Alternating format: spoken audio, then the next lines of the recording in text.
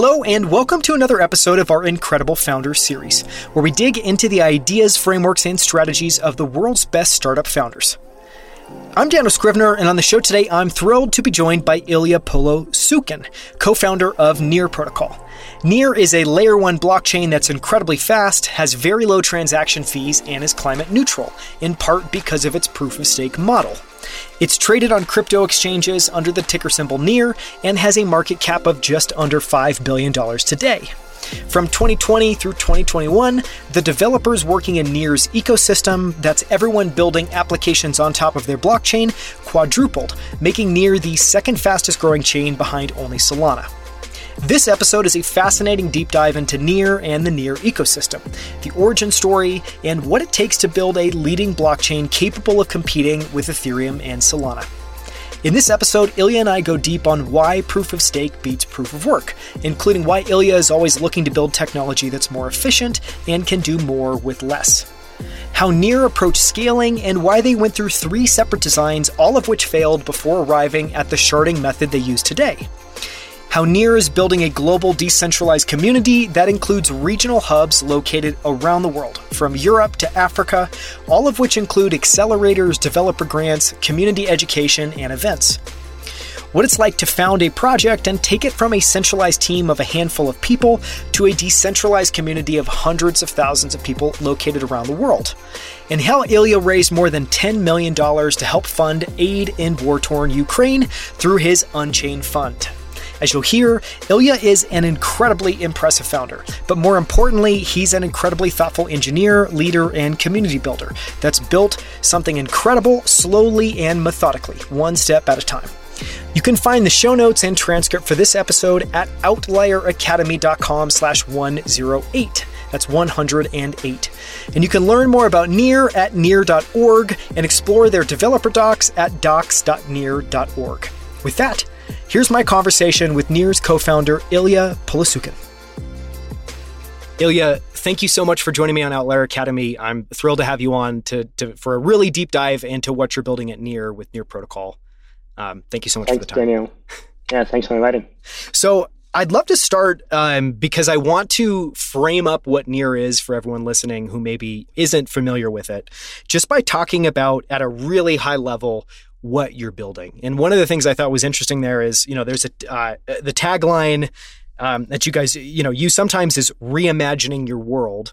What does that mean? And what are some of the really high level goals that you had with Near from day one?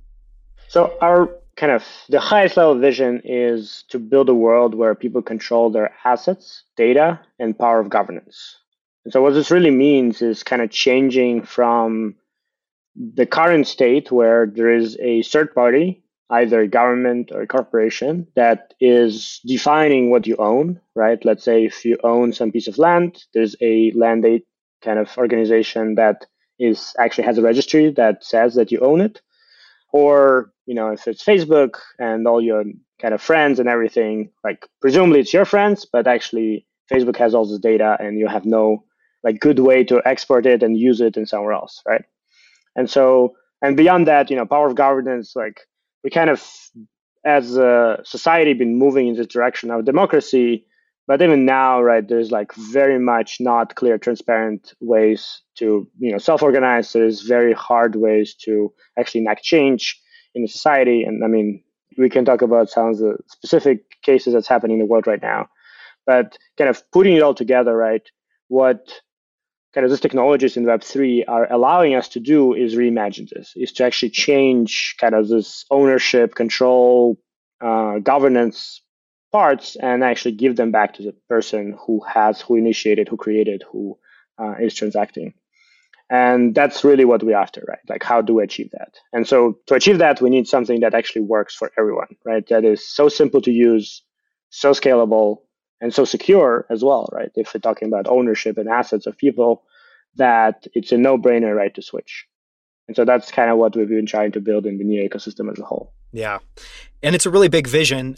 Clearly, part of that to me feels like a pushback on the way things are today in our centralized society. And you hinted at it there with, even if you happen to be lucky enough to be in a democratic society, it doesn't necessarily mean that there's transparency and there could still be a lot of not so awesome things that are maybe happening.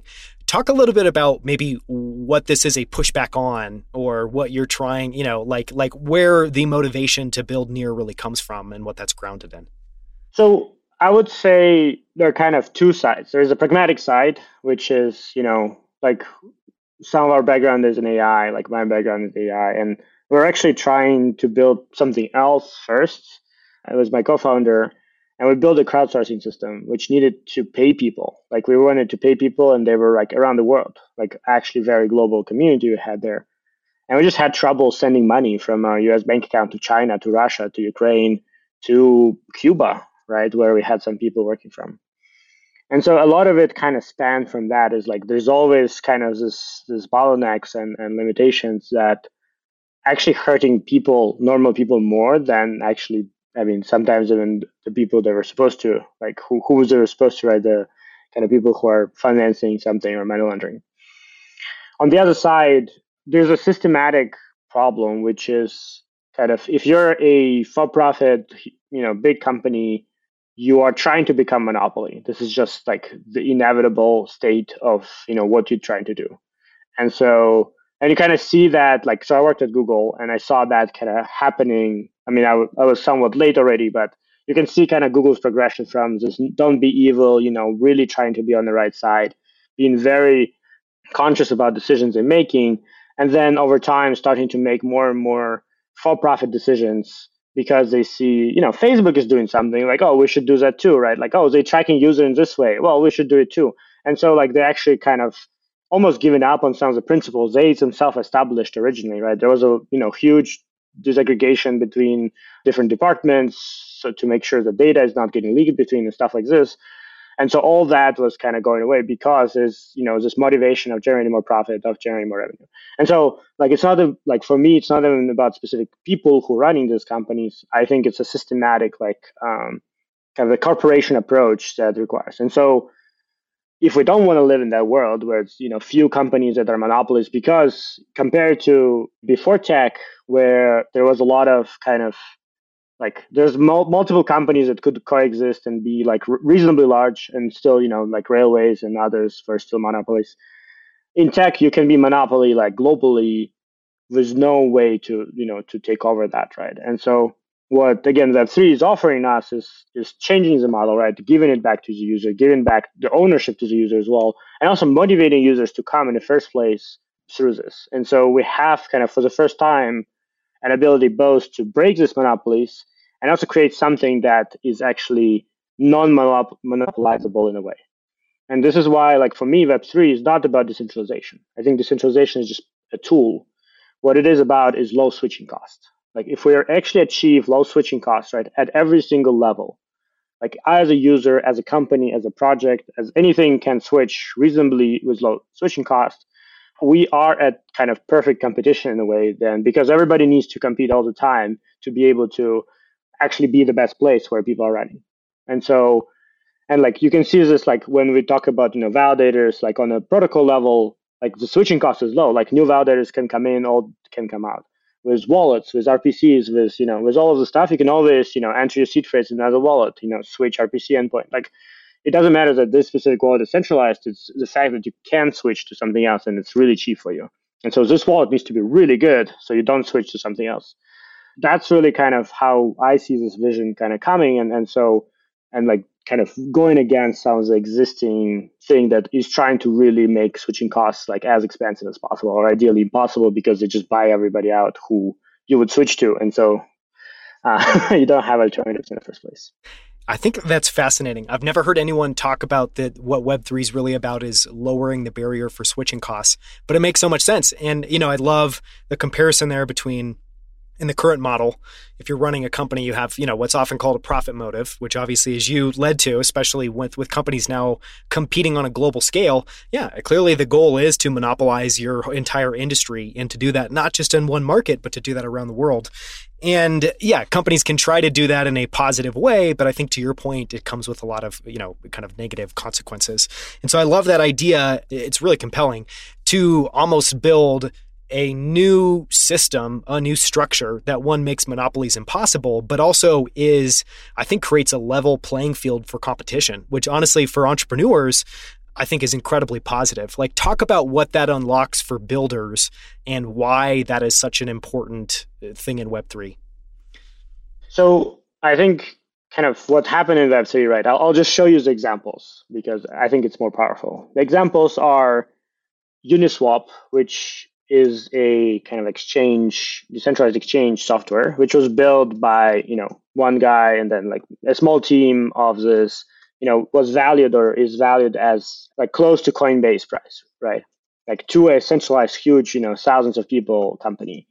And the reason is not because of the exchange itself, but because both it amassed kind of the adoption, but also a lot of other applications are using it.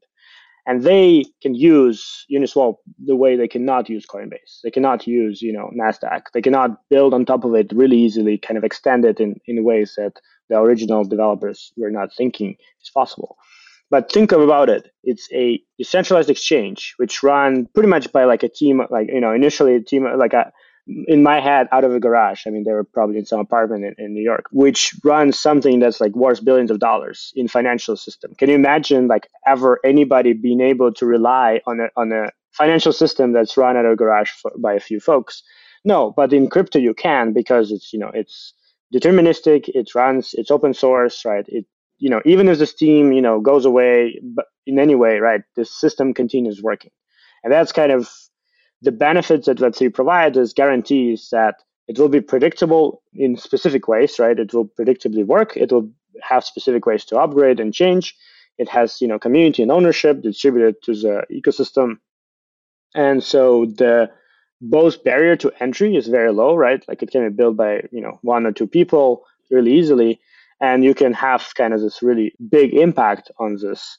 And at the same time, somebody can fork it and build something else, right? It's not a zero sum. Right? SushiSwap can shown that they can, hey, like we can just fork this existing thing and expand from that. And so this is where the switching costs come in. Is like, yeah, you build something, it's amazing, but then low switching costs means somebody will be competing with you always. And so, like for builders, it means you can start really easily. You can build on top of all these existing pieces and rely that they'll be there. Like when I was doing Web2 startup, right, and we were like wanting to use some external service, we need to evaluate like how likely this service will go out of business in next whatever, like 6 months, 12 months. Here we don't need to, right? It's going to be running. It has all the things there. And so kind of you have this like foundation that you can build on, and then you have this kind of constant competition as you build out. As you actually succeed, then you have a constant competition you need to kind of work against. But the barrier of entry is very low. Yeah, the barrier is entry low, so it democratizes people's ability to start something and build something for the market and be able to see what that is. But it's also kind of Darwinian, I think in a really positive sense, of over time, the best solutions are always going to be the ones that are winning. And I love that, one way that I've kind of thought of Web 2 versus Web 3, and it goes to the heart of that example you just shared, is Web 2, as humans, I think a lot of times we're trying to rely on signaling from the companies to interpret who's good, who's bad, who's working well, how good is their technology. And with Web3, it's like, there's certainly that. There's still people that are talking about a project or, advocating for it. But at the end of the day, you can also just go and look at the code base. You can go and look at, the actual nodes that are running. You can just look through to the core technology and, build confidence in that, which seems very, very, very different than kind of a Web 2 world. And you can also see all the usage as well, right? You can actually see every single, like, versus people telling you like, hey, we're making this much or we have this much users. You can like, hey, you actually have this much users or not. Yeah. No, I mean, a classic way that might show up is like companies quoting logos of customers, and in Web3 it's like, just look at the data. Just you can see it right there. I'd love to talk for a little bit about your journey to build Near and a little bit of your crypto origin story. Can you kind of walk us back in time a little bit and talk about, one, how you first became aware of crypto and got interested into it, and then, the journey from that to eventually building Near? And maybe those are really closely coupled, maybe those are further apart, but just walk us through your origin story and the kind of origin story of Near.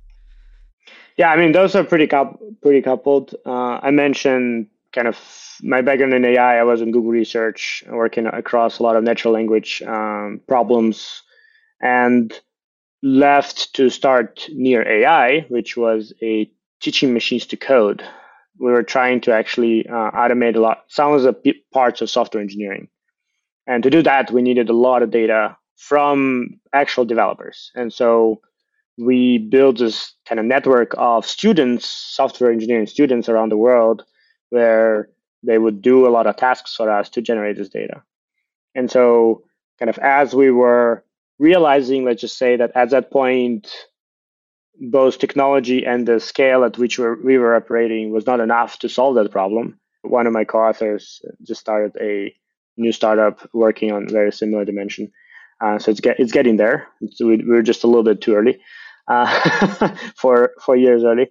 And so we were thinking like, hey, we built this crowdsourcing system. It actually worked, and it was, high quality. We had really good community of developers, kind of students working on it. And so we started looking at like how can we like scale that up. And so that was the problem. Like we're like, it was super manual process to send money, because like, you need to do PayPal here, Pioneer there, wire transfer. Like on Cuba, you need to like convince them to like for them to have a Spanish passport to have a bank account in Spain or something, right? Like it was like a super complicated processes. And so we started looking at crypto. It's like, and obviously I've heard of crypto before. For me, proof of work always been kind of, I call it not natural. So like for me, natural state is optimization, is always trying to either do more with same energy or do same with less energy. And Bitcoin is, do same with more energy, the more successful you are. And so that always led me to kind of like this mental block. And so when I learned about proof of stake, which was a bit earlier, I'm like, oh yeah, that actually makes sense. And so when we kind of started diving in, we really went in to kind of study all the stuff that's going on, right? Like Ethereum, Bitcoin, obviously, we're not even close to be able, even back then, to be able to, this was like May 2018, to be able to power something that has like microtransactions, like sending, dollar to people. And they're like really hard to use. Like if you're trying to actually install Bitcoin wallet, it's still pretty hard. And back then, Ethereum also was super complicated. Like much worse than today. Yeah, I mean, it improved a lot, to be clear. And so we then looked at a lot of other blockchains, and both the ones that were launching or the ones that were in development. And we did not find anything that actually like truly addressed the set of requirements that we had, right? Which is like something that's simple to use, simple to develop, right? As a developer, something that actually scales. If we have like actual million users on it, like will we be paying like insane amounts of money? And it's actually like secure, algorithmic is secure. And like our background, both me and Alex have been in competitive programming, which is like design kind of, trains your brain to always think in the worst case scenario. Like it's literally you're writing some program that will be tested on worst case scenarios. And so kind of just looking through a lot of the designs back then, none of them were actually withstanding that judgment. And so we actually have done a YouTube series around that, where we interviewed the protocols, like the founders and lead engineers of the protocols, and kind of asking them all those questions that we had, which has been pretty interesting for like a small audience of technical people who really want to know how all this stuff works.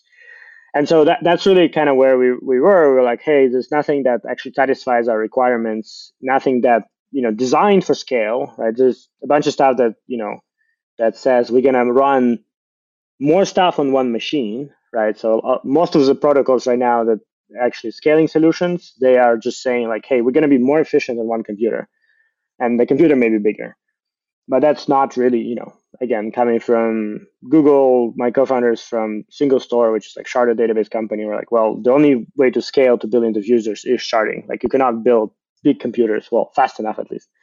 And so this is where we end up. We're like, hey, let's build a sharded blockchain that is actually developer friendly, that is designed for like kind of normal people. So we hide all the like, private keys, all the hashes, etc., from the user. We give developers way to build in JavaScript and Rust and all of those kind of normal programming languages. And we do design it with, our rigor of, we're going to break it. And if we break it, we need to fix it. And we're going to do that, which took us a little bit of time to figure out how to stop breaking our own ideas. That's really how we started. That was August 2018 when we kind of kicked off. We right away brought a bunch of our like ex-Google, ex-Facebook, ex-SingleStore people and the team to really, start pushing this forward. And so, yeah, been almost 4 years now in the journey. That's a fascinating story. And I want to go back at the end and talk about building amidst volatility and building in down markets in crypto. And obviously in 2018, you had a little bit of that. We've had lots of experiences with that. So we'll come back to that at the end, but there's a bunch of interesting threads I want to try to pull off on what you just said. And one of them is, when you talk about that, obviously with technology, the natural path is optimization. It just makes sense. When you talk about hiding all the complexity and also allowing people to basically build in whatever, native programming language that they know or that they want to work in, that just makes sense. And yet it seems very different than other protocols. Like a lot of crypto seems almost a little tribal in terms of it's this way and it can only work this way. Where do you think that comes from? And why aren't other projects being as intellectually, honest? Or is it just that it's much harder and you guys have just chosen the harder path? How do you think about that? I mean, it's a combination. I think it is harder to some extent to do a lot of this stuff. Like our account model is, to design for user experience, you need to actually make a more complex system underneath, right? And then hide it in such a way that people actually can understand it, right? Like making sure that languages work is actually super hard. I think, kind of, for example, for Ethereum, this wasn't an option. There was actually nothing worked back then. And so they invented EVM, and that was kind of, and like the thing about to understand is also you're kind of under constant pressure to actually launch. And so you don't always make good decisions because you kind of need to execute faster. And then changing later is super complicated. And then a lot of people just replicated EVM. And so kind of in our case, we also did that, but we did that as just a smart contract, as something that's completely outside of the core protocol. So it actually runs and actually showcases how easy it is to develop on Near, because you can take something else, some other blockchain, and just run it as a smart contract. Part of it is also, I think people view some of the use cases, but also decisions on what blockchain is for differently, right? Like in our case, we came from hey, we want to build end user actual applications, right? Which are able to use by, so somebody did build in a community a crowdsourcing application called NearCrowd, which has 2,000-3,000 daily active users, which are not technical. They are not engineers. They're not blockchain specialists. They're literally people from factories and people who work at service industry in Philippines. And it's very kind of broad, non-technical, or some kids under 14, and there's somebody's grandma was using it as well. And that's just not usually the kind of mental model that a lot of folks are designing for. And we were kind of designing for that. And so, so a lot of it is just people think, smart contract developers should be, this elite kind of limited thing. So we will design a new programming language, for example, for them specifically.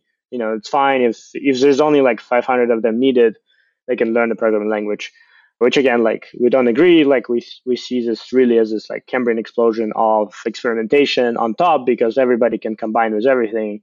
And so we want everyone to be able to do this. We want every single developer to be able to write smart code. Maybe they will not, maybe they reuse existing code, but then they need to be able to read existing code, right? And this goes into we want actually people to be able to read the code, because that's what, the whole reliance on that is. And so, how do we make it more kind of available is a very different decision making, right, than some of the other protocols. Yeah.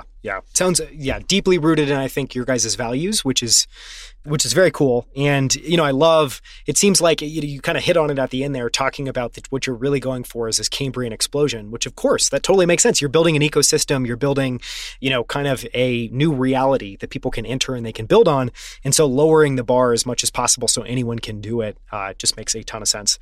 I'd love to talk now about some of the kind of goals you guys had with Near. And, those three ones, at least that are at a very high level, I find really appealing is, focusing on being climate neutral, high speed and a low transaction fee layer one blockchain. And we've hinted on some of those. And so I'd love to kind of talk about those each. And maybe where we could start is piggybacking off sharding, because you guys have a really unique approach to sharding that obviously allows very high throughput. Talk about, maybe get a little bit technical into what's different about the way you guys approach sharding, and talk about why you did that and what that unlocks, what that, creates for Near.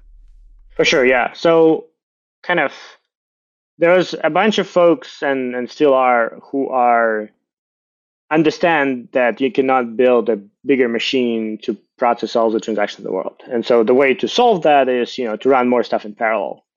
And so there's kind of a spectrum from something like Cosmos, where you say, well, you can run your chain and I can run our chain, and they're completely independent and run stuff in parallel, and we're good, and we just have, hundreds of such chains, and that's how we scale. And then we have bridges and stuff, and we've seen some of this interesting stuff happening this week or last week about how that interacts, but kind of that's one model. Then there's a model which I will call rollups. There's a little bit like differences how this works, but it's this idea of, hey, we have kind of a common security model, so we all align on the security here, which might have helped with some of the situation that happened last week. But each kind of application or maybe set of applications have their own zone, app chain, rollup, parachain, call it C chain, whatever you want, right? There's so many names. Somebody on Twitter actually asked to hey guys, can you unify this? No. The short answer is no. And so the idea there is kind of on one side, hey, we scale, but we can, have a common security, so we are able to communicate between these things. And so how common security implemented is very different for different of this rollups versus parachains. But the user experience is the same, is that you need to think as a user, where the hell are your funds? Where is the app? Are they on the same things, on different things? Can you move them? How long does it take? Are you going this way or this, through the security level or directly because there's some other application to move it directly? There's so much complexity that user need to think about, right? And at least you don't need to think about security, which you do need in Cosmos, but it's still a lot of complexity on the user, right? And right now we see that, right? There's Arbitrum, there's Optimism, there's multiple EVM chains in Polkadot ecosystem. And you don't know, you need to look up which application, which one is where, is my wallet configured to the right thing, switch, then, move, bridge, etc. And so sharding kind of as a concept, all of this is sharding to be clear, but kind of general sharding concepts from Web2 is just you shard kind of underneath the user, right? You don't expose user to the way you model your database.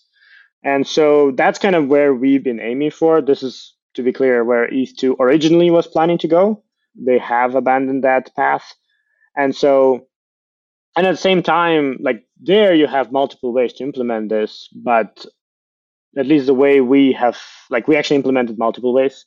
And so this is the way that actually works. From a user perspective, from a developer perspective, it's one chain. You don't need to think about sharding. You don't need to think about how things are happening under the hood. You have, blocks produced, you interact with smart contracts, you have wallet, you have one account. It's invisible for you. What underneath happens is that we actually shard the blocks. So we don't have multiple blockchains running in parallel, we actually shard blocks.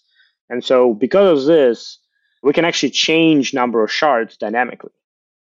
So this is actually in our roadmap, kind of probably toward end of this year, beginning of next year, is right now you need a governance to change the number of shards, but you can actually change it dynamically based on the demand. If there's some more demand, we can actually move some contracts and accounts to different shards and allow them to have more capacity to process. Seems very elegant.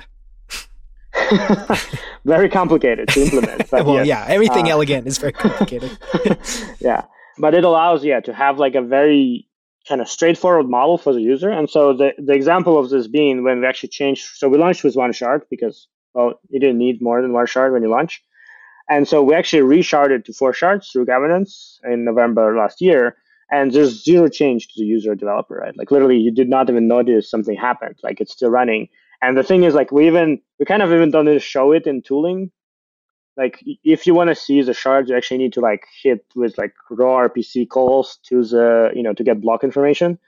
On explorers, on wallets, etc., you don't see the shards at all because it doesn't matter, right? And we probably the layout will change, which shard you're on will change, all of this will change, but none of it actually matters.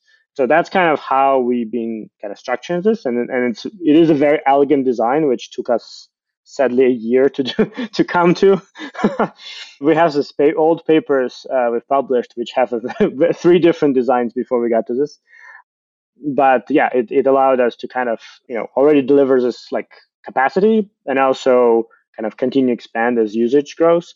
But also kind of through that journey, we figured out how to have a very fast consensus, which is able to finalize blocks and actually finalize BFT finality in 2 seconds, kind of with 1 second blocks by really pipelining all of the communication and really speeding up what Tendermint with Cosmos is doing and kind of like Polkadot, Tendermint, and Ghost. They're all somewhat in the same space of BFT finality consensuses, and they all have this kind of a extra reliance on communication. And Doomslug, the near consensus, actually is doing everything pipeline, meaning the communication is always happening forward. And so by the time you produce next block, you already know that you finalized the last block because you received those approvals in when everything works correctly.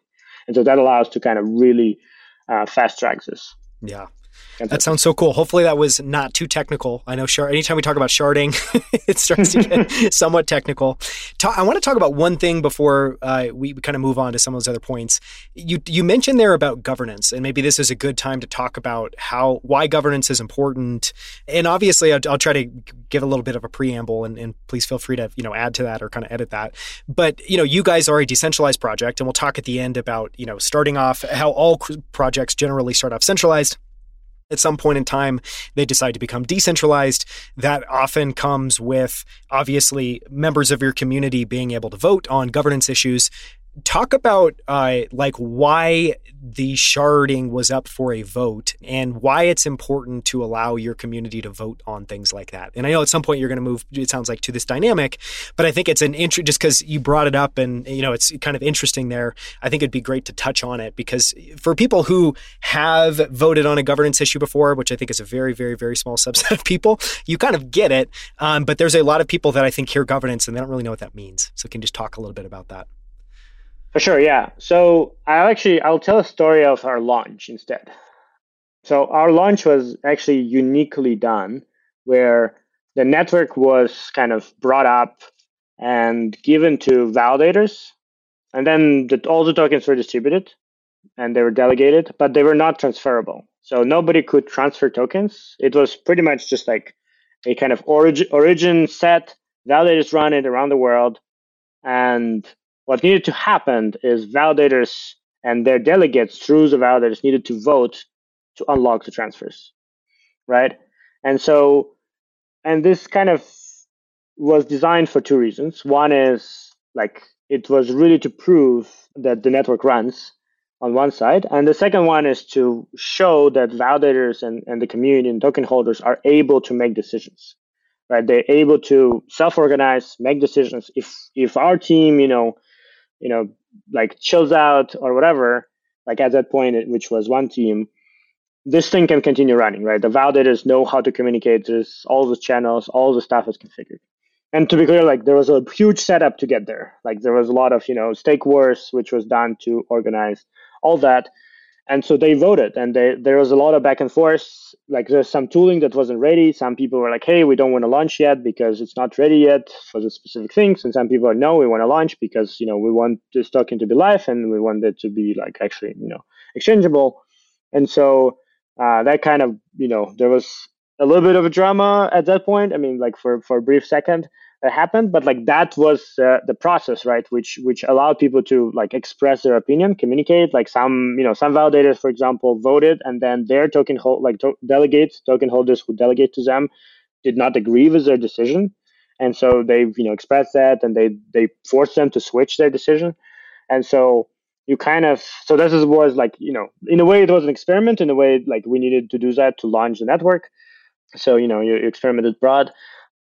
But that just showcases kind of both the power that the community is able to make decisions on the protocol. It's not a single team, even if there's a team that's building the code. There's community that is able to make decisions, that is able to enact them, and is able to in a way potentially fork off this team and actually choose a different team or do something different. That's again important because you don't want to rely on a single party, even if this party is me, to make decisions because there's all kinds of things from being not available to do the decisions to for some reason becoming malicious, right? And so it's important to have this power. And we kind of see that like in Near ecosystem, it's getting stronger and stronger through actually decentralization itself. And so what we have done since launch is we decentralized our team. A lot of the kind of what people were there before the launch actually left, and now we don't have that company anymore. So we're kind of finalizing that process. So originally spun out Foundation, which is kind of really responsible for education, for funding in the ecosystem, for the decentralization regulatory work. We have Human Guild, which is responsible for gaming, and they really focused on kind of human part of the ecosystem. They have a really good community there. We have Proximity that's focused on DeFi. We have OWC, which is an accelerator, which also kind of originally started, but spun out. And then we have near China and MetaWeb, the EcoFund. We have near Ukraine, which is now in Portugal, a regional hub, and we have more and more of this kind of regional hubs like in Kenya, in Balkans, starting as well. And so really becoming have strong teams present everywhere in the world, have very different opinions, have very different stakeholders themselves as well, and bringing these ideas right to the community, bringing them to kind of decision making is important, because at the end we're not trying to have this monotonic culture. It's all about having everyone represented, having in all those places actual getting people their access and control over the data assets and governance. And so to do that, you need this kind of really rich and active community and actually work on this. And so kind of part of it is I call it osmosis, where parts of the things are just spun out and kind of grown on their own. And so that's been doing. And so kind of the left out of the team have also spun out into Pagoda, which is a Web3 startup platform really focused on building all the tooling for Web3 startups. And so now the original core team doesn't even exist kind of in the shape and form that it started, because everybody is kind of in different places in the ecosystem. Yeah. You covered a ton of ground there. I mean, I love the story you shared around literally having decentralization and governance show up from day one when you launch the project, because it's very cool. And it's a way, I think, from the very, literally the first day that the protocol is going live, of saying, no, we deeply care about decentralization. We're going to start off actually with this kind of new novel approach, but we're doing it because we really believe in decentralization. And, you hinted at it at the end, and I'd love to explore it a little bit more in detail of, for people that aren't, familiar, every project starts out centralized. And what we mean by that is it's traditionally like yourself and your co-founder and the initial team. It's literally people just deciding to work on something together. And so they're self-organized. They basically form a small team. They obviously have a company. They might raise funding out of that company. But then there's a really interesting moment. Typically it's around when the mainnet goes live or the protocol actually launches, where then, basically the protocol is owned by a foundation, and the model changes from centralized control to very broad decentralization. You hinted at it there. I would love to talk about, from your perspective, how is your role changed when Near was centralized versus decentralized? And then, paint a picture for people. You talked about a lot of specific entities there, but just really broadly, what are you pushing down to these hubs? And talk about that hub approach, because I think it's very unique. Yeah, I think kind of my role, I would say, went from, I obviously was kind of helping to architect the protocol, and then was helping to kind of set up foundation and a lot of fundraising, legal structure there, and then kind of organizing this community for launch. But over time, yeah, my role started to transition more into how to help projects succeed on Near, right? So working more with projects, working more with newcomers who want to build something. And so part of kind of this more global idea, right, of Web3 is, so I have this very complex mind chart of how I think Web3 should develop with, 100 boxes. And so each box is a component of Web3. It's everything from identity to, conflict resolution to reputation to, decentralized storage, etc. Right? So blockchain is one component there.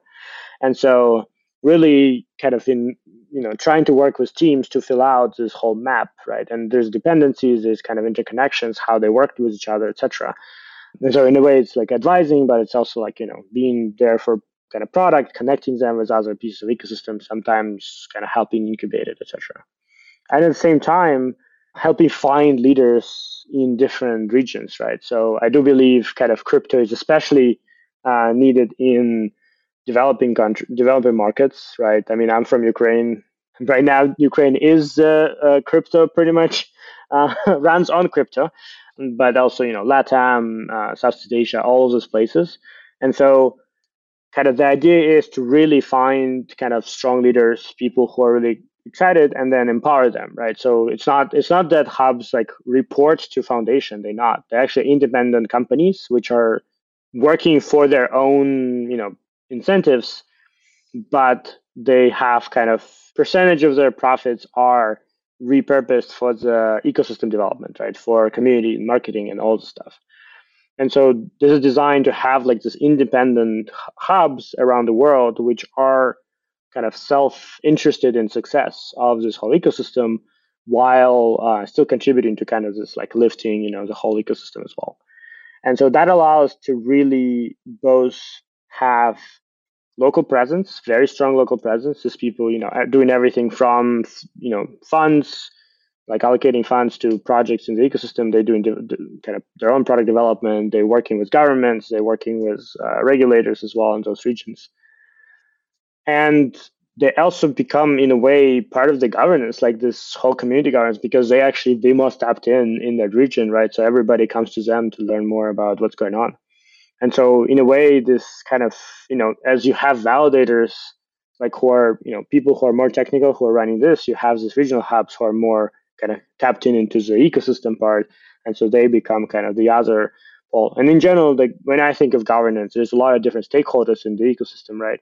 And so they all gets represented differently, but like as an individual, you probably are parts and kind of here, parts there, and so you want to have some kind of exposure, like as you delegate your vote, or you delegate, or kind of even information you consume, you have like this different connections. Now, yeah, my role is really about kind of advising projects, finding partnerships, as well as finding really amazing people around the world to kind of start some of these hubs and projects. Yeah. So in some ways, you're just like any other contributor to the Near ecosystem, but you're also connective tissue between different projects, different people, different regions around the world. And I'm guessing people working on complementary stuff, where they should obviously be working together and collaborating. Yeah, pretty much connecting people. That's like half of my Telegram is just connecting somebody to somebody and then trying to figure out how to escape that group. Yeah, God only knows what your Telegram looks like. It's probably mildly overwhelming, to say the least. I've half hit the maximum groups in Telegram. Wow. And I didn't even know that was a thing. So that is a thing. There's 5,000 groups, and then at that point, Telegram auto-nukes some of the groups because it overfills the thing. So. Well, I'd love to go and talk about that mind map you have of Web3, because I haven't, even just in some of the things you threw out there, like conflict resolution, super interesting. I haven't heard anyone talk about that as a specific problem to be solved in Web3, but it obviously makes sense, because what are you doing? I think it seems like your mind map probably answers the question. In Web3, if we're decentralized, we face different challenges. We face different problems. So what are those different problems? And then, how do we want to bucket those and think about solving them? Can you spend a little bit more time walking us through some of the things in that mind map? And I think specifically what I'd be curious about is if you could just pull out some of the things that probably are non-obvious, like conflict resolution, again, is an example I find really interesting. I'm sure there's others there. What's on your mind map that people probably aren't thinking about? So I'll just kind of explain the top of it was, if we want to build kind of decentralized versions of many of the applications people use right now, kind of day to day, right? And this is, social, this is things like food delivery, this is things like, Uber, this is things like, GitHub, etc. Like, what do we need to do? If you think of something like Uber or food delivery, it's actually kind of a common piece that underneath, and I call it gig protocol, right? It's really like matching somebody who wants to do some service and somebody who needs this service, right? And so what gig protocol is actually underneath is a reputation, right? And when something goes wrong, like you did not bring food, or you did bring food, but then somebody said you did not, is conflict resolution, right? Which then requires identity, like some form of identity. And obviously we don't want, kind of privacy leaking identity. We want, how do we privacy first identity? What does that look like? So we need, zero knowledge proving, proxy encryption, and all this kind of like, then you're getting into like more technical components.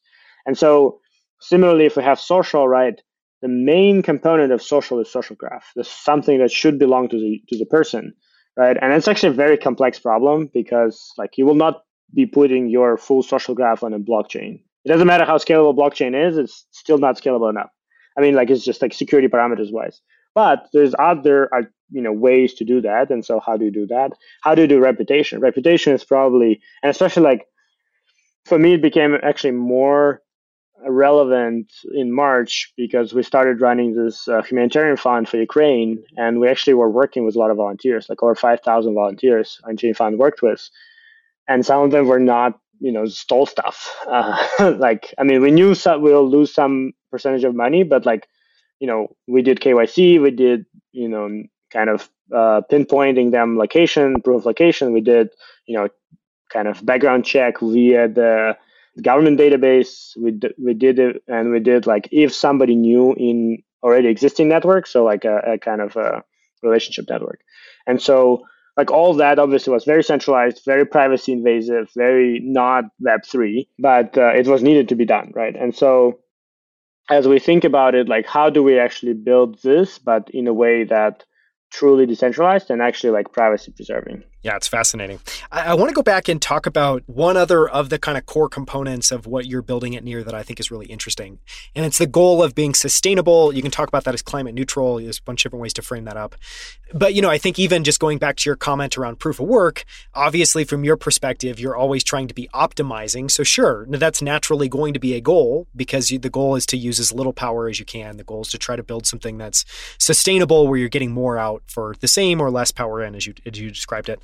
Talk a little bit more about how you've approached that problem and how you think about sustainability or climate neutrality when it comes to blockchain, because I think you have an interesting mental model there. Yeah, I mean, so in general, this is kind of in the same vein of like this huge mental map, right? Is like we need all those things to be sustainable, period, right? Because like we have one planet. I mean, yeah, Elon Musk is working on getting us to the next one, but probably we still don't want to. Yeah, well, we don't want to fuck up this one, for sure. And so how do we get there? Obviously, optimization is part of it, but also like, ability to understand where things going, where are the waste, where are the, kind of emissions, etc. So for us, like what Near, can be is this platform that allows everyone to build sustainable applications. So not just the application itself sustainable, but also applications that help other industries to be sustainable, right? But the first step is always, before trying to fix somebody else's problem, like make sure you're actually not part of the problem. And so this is why Near is, carbon neutral. It's certified. It's working with South Pole to kind of offset all the emissions. And actually, the funny part is because proof of stake, the emissions of the validators are like, I think, only a percentage of the total emissions that kind of foundation is calculating. A lot more is coming from travel because like airplanes are actually a bigger issue. And so, and this goes into like, well, how do we help, for example, airplanes to be more sustainable, right? What is this like? Well, obviously, we're not working on, whatever synthetic fuels, but we can actually track, usage of synthetic fuels. There can be incentivization systems to do that. There can be, like, for example, if you're there's projects which use now crypto for booking tickets, maybe there's some offset automatic in that embedded and stuff like this, right? You can start building more and more tooling and concepts, making it easier for people to be sustainable and operate in a sustainable way without needing to kind of go out of their way while actually, committing to some of these goals. That's so cool. And so it sounds like, you're just thinking again, it seems like another example where you're truly thinking about it multidimensionally and you're working on, kind of sustainability at all levels, or at least the technology and the infrastructure and the value of trying to make sure that you're being sustainable at all of those levels, which is a really exactly, yeah. I'd love to talk a little bit about kind of do a little bit of a retrospective and talk about the lessons you've learned building Near. You gave an example earlier on of, having 3 different designs of sharding before landing on the 4th design that you're actually moving forward with. And clearly, just to focus on that for a second, at any company, so much of innovation and invention is just iteration. And so there's always that. But, I'd be curious just from your perspective, you've now been working on this since 2018. As you look back, what are some of the biggest lessons that you've learned that might be applicable to others building in crypto? And it may be people building in the Near ecosystem. It may be people building in other ecosystems. What have you learned that you think is worth passing on? Well, I think there are 2 interesting pieces. One is build upgradability right away. So it's interesting because the blockchain is usually this, people have this meme of immutability, and there's you launch an application and it's forever, and that's not true, because nothing is staying there forever. We need things to evolve, and even Bitcoin, for whatever slow speed it's evolving, it actually does. They're adding new features, they're doing stuff, and so doing an explicit way to do upgradability, some ways that allows people to do this, and with the community consent, with understanding how this works, with whatever mechanics you want and need, it's really important, because otherwise you will need to add it later and it will suck. And so within that, then just launch faster. So if you have upgradability, that means you can upgrade. I mean, if you can, we call it sandboxing, we're actually trying to build some tooling for that. So you can launch a smart contract, but actually sandboxed, it only can process some amount of money per day. So if nothing else, you can just ensure sandbox. If the contract gets completely broken, you just ensure sandbox for that, and then it locks automatically if something wrong outside of this norm. And so you can make it kind of easier to launch. And so for us specifically, what we should have done is somewhere in April 19, we actually had an implementation with Tendermint. We had our kind of smart contracts running on Tendermint without sharding. And this was right in the moment where we realized our sharding we did implement was too complex. It was not something that made sense. And so we should have just gotten that to launch, right? That was not sharding. We did not deliver on the promise of sharding, but it was a working blockchain that could have gotten us people to start building applications. And instead, we kind of launched in October 2020, right? So over a year and a half later.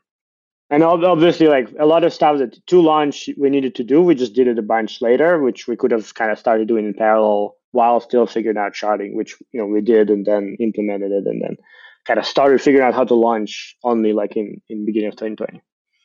So generally, there's if we're talking about Web3 blockchains, there's so much things to go into launch that are non-technical that try to make minimal thing technical. I mean, secure it obviously, but then launch it, because then you can actually parallelize your technical process of continuously improving it while already being in the market, while already being users, right? And in Web 2, it's a normal thing that everybody says, but in Web 3, it feels like everybody kind of went completely, it's complete waterfall, write a white paper that defines everything from day one, and then we go and build it forever, and then we launch it and it's beautiful.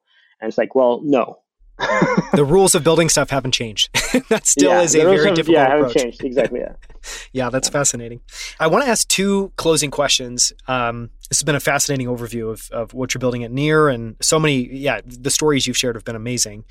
The first question that I wanted to ask was around, going back to something you mentioned earlier in the show. In 2018, you decide to found Near. You're in the middle of a crypto bear market. There's an enormous amount of volatility. And the reason I want to talk about this is not, that sometimes in markets things go down. That should be just an accepted universal maxim. Everyone understands that things are going to ebb and flow. But I think the reason it's interesting to talk about is we're all human. And at the end of the day, if you're building something and you feel like there's this existential threat, the market's going down, or there's this price volatility, or people are leaving, or there's uncertainty, that obviously can factor into your psychology and how you're feeling about what you're building. And so the question I want to ask, just really simply at a high level, is how do you personally handle fear and anxiety when you're building in crypto? And then a second is just advice, to yourself and other developers or builders listening about what to do now, because we're again in another moment in time in crypto where there's extreme volatility and it feels like an existential threat, at least to some people in some parts of the ecosystem. Yeah, I mean, we started thinking about blockchain in May, and then we started like in August, and we fundraised in, I think, like September or something, and October, and we closed our fundraise, and market went up a little bit. It's like pretty much every time we fundraise, one way or another, there's some market going down, and probably somebody needs to start trading on that. And then obviously, like actually, we were doing another fundraise in the beginning of 2020 when March 12th happened, Another which was super time. interesting. Yeah. And so generally, like at this point, it's been so many times already that it's kind of like, okay, fine. I think the interesting thing that changed, right? Like in 2018, so I talked with my, ex-colleagues at that point at Google, and when I said, well, we're doing blockchain now, they're like, what are you guys scamming now, people? That was kind of the thing. But then the same people are now, invested in this. They are interested. They've, suggested ideas and projects for sustainability as well, for example, or for using this with AI. And so, like, the reality is the shift has happened. The mentality is already there. So, like, yeah, there's market volatility, and there will be market volatility. I mean, the equity market is volatile as well. That doesn't mean like people stopped using Google or Facebook, or those companies stopped pretty much making billions of dollars. And like we see, by all metrics, like usage is there, people are there, more and more like really good Web2 people are coming as well. Like they are interested, and they see the space as like, actually the next wave. And so, yeah, I mean, I think, keep calm and build on. That's really the keep calm and build on. I like it. I haven't heard that exact phrasing. That's I posted that too. Like we have this chat with a lot of like near ecosystem founders. So this is what I posted to them. Well, and I like your story because I think it touches on another aspect of what I felt, which is just there is no words that are going to comfort you. And part of it is just living through it and continuing to build. And hopefully over time you get desensitized. Maybe desensitized is not the most positive word, or it's not the right word, but it kind of feels accurate. It's just over time you stop caring about it less. Yeah, I mean, I think like it's the same as, if you're a VC, you cannot, like this may sound bad, but like as a VC, you cannot attach to any single company, right? You cannot be like, hey, this company, is like you try to help them, you try to sell them, but if some of them go to business, like that's normal, that's part of your kind of portfolio strategy. Similarly, here in crypto, if you're in crypto and you're Web3 and you believe in this like ideas and vision, like the kind of short-term price fluctuations, right? However they are, is they're not affecting you because you're looking for a long-term, right? That's your strategy, and so who they do affect is people who came on to make short money for a period of time, right? And like in this sense, like this is why it's actually like in 2018 and beginning of 19 was actually pretty good because the market was actually pretty empty. Like there was only a few teams building. And so from this perspective, yeah, right now is like, and we welcome, by the way, every founder who wants to build right now something. And we have funding to help them. We have eco funds. We have, partnerships with VCs as well, because like all of those VCs do have billions of dollars of raised funds to actually deploy capital into seed rounds and kind of Series A. So, build on. And I love too as well too, because both from venture capitalist perspective, who always talk about, you want to do the counter-cyclical thing, and investing, you always want to go against the grain. Same thing with building. And so it's but it's so much harder to do than to say or to think. And so it's always, when is the best time to build and when is the best time to invest? It's always in moments like this where there's a massive amount of uncertainty and there's people leaving. I want to talk about your humanitarian aid project. For a couple of reasons. Obviously, number one, you're Ukrainian by background. There's a terrible war going on in Ukraine. You decide to start this humanitarian, effort. Talk about, I think, just your perspective as a Ukrainian, why this was important and what you're trying to do with the foundation and how people can get involved. Yeah, so it's called Unchained Fund, Unchained.fund. And so kind of when the war just started, first reaction, obviously call everyone make sure they're safe, try to figure out how to get them out. Second reaction is like, well, how can I help, right? I was like in New York. I'm like, I'm not gonna go fight with a rifle. Like, there's better ways I can contribute. So, first reaction was sending some money, and so it's war. It's happening right now. It is unclear if like the Kiev was pretty much under attack. So you don't know actually if the banking system will work because it may actually be bombarded out. And so crypto makes total sense as a way to send donations and help people. And so kind of the first thing I did was just sending how many Bitcoins I have to this Come Back Alive Fund, which is an existing NGO that's been helping people for like a long time. And then you're like, okay, what else can I do, right? And to be clear, like there was only one who had Bitcoin address at all, right? Like none of the other things had it. And so one of our actually folks from ecosystem who's building Atlantis World, he reached out saying like, hey, we're thinking to do a kind of crypto fund, right? Like just collect funds and then distribute them to other NGOs, right? Just like be this place where people can send funds to, and then we just convert them into the NGOs. And so that's how it started, right? Like I joined and kind of we started collecting funds. And then we kind of evaluated NGOs and realized that those NGOs are very inefficient. They're not able to kind of really get on the ground. Like they have no reporting, like their reporting is once a year. And so you need to wait for like a year to get reports from them. And so we're like, hey, we collected this money. We're responsible for them. We cannot give it to this fund, which like potentially was raised 50%. And then the report will be in 2023. And then like we have no idea how fast they'll be able to deploy capital. And so instead we started working directly with volunteers because they were like, there's a whole network of crypto enthusiasts and crypto founders. And like they started referring people, and then we kind of created a process around that and built kind of, CRM system with, all the stuff that you usually do. And so kind of generally like on one side, obviously I'm just, it's good to be helpful and be able to help and be able to kind of also, a lot of people then will reach out to me saying like, hey, how can we help? And I'm like, well, here's actually a list of things you can donate to, for example. Also, here's the things we need to buy, right? There was, all kinds of equipment, all kinds of, generators and stuff like this, which like became hard to get.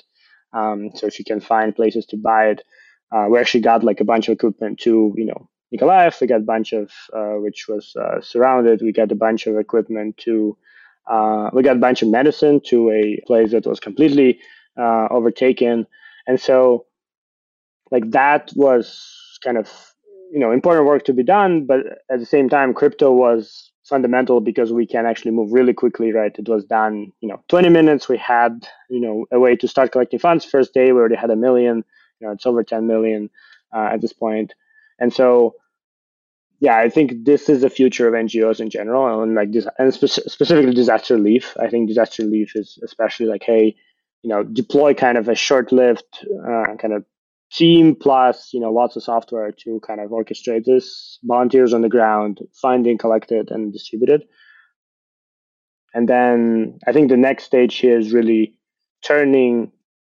I mean, there's some interesting stuff there, which is like a UBI program right now with children under 6. There's like 10,000 women right now who getting like 25 euro per week. But then going beyond this is actually starting to build for-profit projects to rebuild.